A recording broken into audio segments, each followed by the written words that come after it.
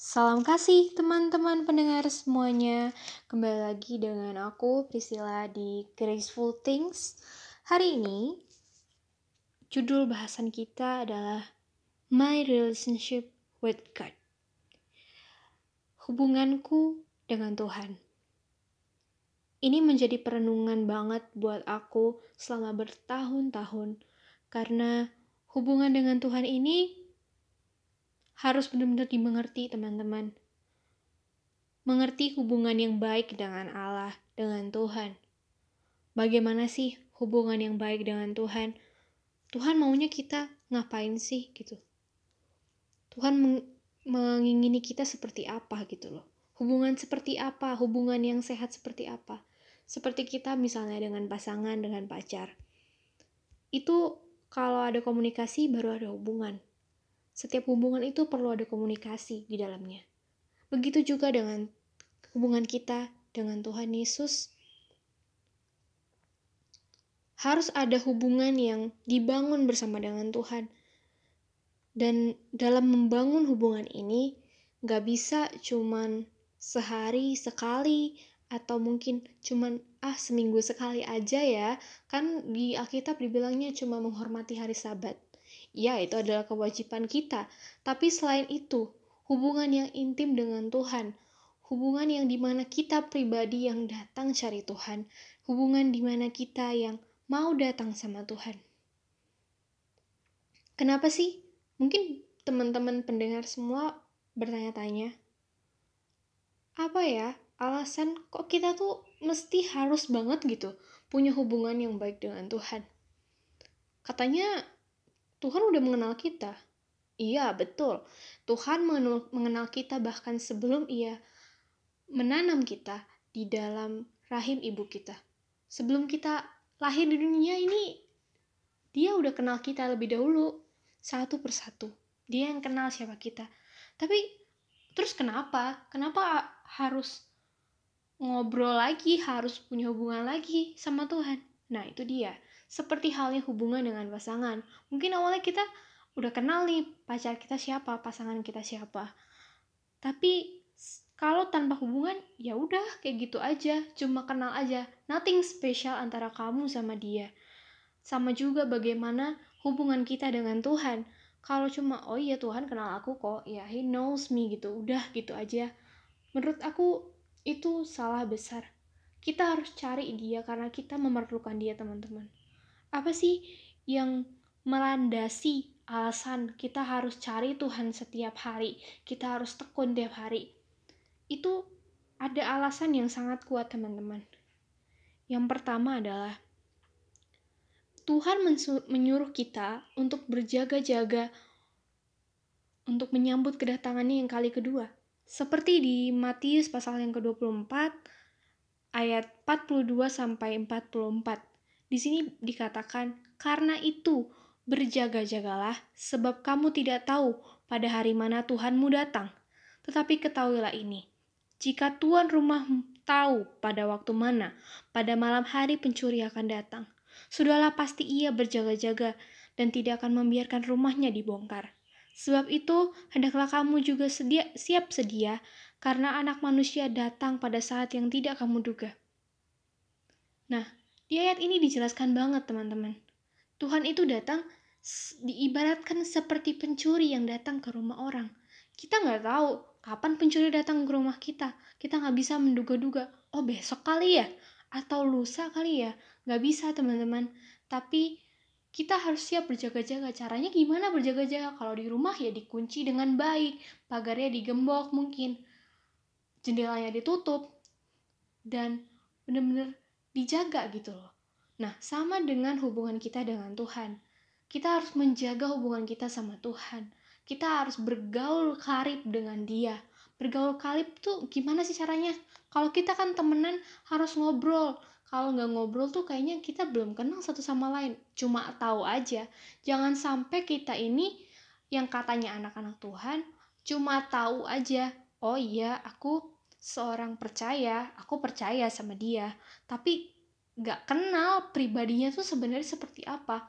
Kita bisa mengenal pribadi orang kalau kita ngobrol secara terus, ketemu secara terus sama dia. Nah, inilah adalah poin yang pertama. Hubungan yang baik dengan Allah itu, Tuhan ingin dia menjadi prioritas utama. Kalau prioritas utama, di situ ada kedisiplinan, teman-teman. Disiplin tuh gimana? Terus cari Tuhan sebelum bangun dan melakukan aktivitas yang lain-lain. Pertama sujud dulu di bawah kaki Tuhan.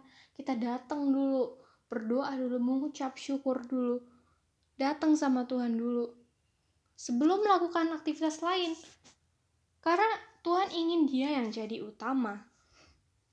Di dalam Keluaran pasal yang ke-34 ayat yang ke-14, di sini dikatakan, sebab janganlah engkau sujud menyembah kepada Allah lain, karena Tuhan yang namanya cemburuan adalah Allah yang cemburu. Tuhan itu tuh cemburuan. Allah lain di sini bukan cuman mengenai sujud sama ilah lain atau menyembah yang lain gitu, enggak teman-teman. Tapi misalnya pekerjaan kita ternyata lebih penting daripada Tuhan, kita langsung kepikiran kerjaan langsung dikerjakan. Doa dulu, saat teduh dulu, datang sama Tuhan dulu, dengerin firman Tuhan dulu, baca Alkitab dulu. Lakukan itu menjadi prioritas utama. Ya seakan-akan kalau kamu nggak buat itu, kamu nggak bisa ngapa-ngapain gitu loh. Jadi kan menghadap Tuhan itu adalah prioritas utama, hal-hal yang utama. Dan di prioritas ini perlu ada kedisiplinan. Mungkin teman-teman bisa mulai, oke, aku kerja jam sekian atau kuliah jam sekian atau mungkin sekolah jam sekian, berarti aku harus bangun lebih pagi untuk nyempetin waktu, kasih waktu buat Tuhan. Ya 30 menit sampai 1 jam untuk doa, untuk nyanyi buat Tuhan, ngasih yang terbaik dari hidup kita untuk Tuhan Yesus. Yang kedua itu yang tadi aku bilang, Tuhan adalah Allah yang pencemburu. Dia itu pengen yang jadi yang pertama. Gimana sih ya kalau kita punya pacar kita cemburuan, dia cuma pengen kita yang paling utama, kayak dia yang paling utama dan gak ada yang lain gitu. Sama mungkin ada kebiasaan teman-teman yang bangun pagi gak langsung doa tapi ngecek HP, ngecek sosmed gitu kan, ngeliat aduh doi udah makan belum ya, atau mungkin ngecek sosmed siapa gitu, kepo baca berita dulu gitu, nanti deh doanya bisa kok ya 30 menit lagi gitu ya. Tapi tanpa kita sadari nanti makin mengulur waktu, terus taunya aku harus melakukan hal-hal lain, udah gak keburu, ya Tuhan maaf deh aku udah gak sempet lagi buat doa. Nah ini sering banget, aku pun berapa kali mengalami seperti itu, dan itu menjadi bahan pergumulan, dan teman-teman harus bergumul dengan itu. Minta sama Tuhan, aku ingin punya kedisiplinan untuk menjadikan Engkau yang utama di dalam hidupku, dengan cara aku datang dulu kepada Tuhan baru mengerjakan pekerjaanku gitu loh. Jadi bukannya pekerjaan kita gak penting, tapi jadikanlah Tuhan yang terpenting dulu gitu. Cari Tuhan dulu, berdoa dulu, mengucap syukur dulu 15 menit saja. Tuhan tuh memang gak bilang Tuhan butuh waktu yang lama-lama banget, enggak, tapi niatmu dilihat sama Tuhan, hatimu, Tuhan melihat hatimu yang mau datang sama Dia. Tuhan menghargai jerih payahmu, Tuhan menghargai setiap benih yang kamu tabur. Demikian juga ada alasan yang menurut aku sangat penting, ini yang ketiga, yaitu kedatangannya yang semakin dekat. Kita selalu diingatkan kalau Tuhan Yesus itu semakin dekat kedatangannya. Kita nggak tahu itu kapan, makanya kita perlu berjaga-jaga. Seperti di dalam kitab Yohanes pasal 1 ayat yang ke-24 sampai 27. Di sini dijelaskan kalau Tuhan itu kedatangannya semakin dekat. Kita harus semakin dekat lagi sama Tuhan, semakin jerih payah kita dengan Tuhan itu semakin dekat lagi. Di sini ceritakan Yohanes bilang kalau yaitu dia yang datang kemudian daripadaku, membuka tali kasutnya pun aku tidak layak. Itu di ayat 27. Di situ aku bisa melihat bagaimana Yohanes mengatakan kedatangannya itu semakin dekat, dan banyak sekali orang yang bahkan belum siap gitu loh. Banyak orang yang tidak siap dengan kedatangan Tuhan, tapi masih mengulur-ngulur waktu, masih menganggap masih lama. Gak kok, seakan-akan dia ngerasa iya umurku masih panjang, umurku masih lama kok, aku masih muda. Ya ampun, kalau di Alkitab tuh katanya 70 tahun kok, masih lama. Padahal kita gak tahu Tuhan mau panggil kita umur berapa.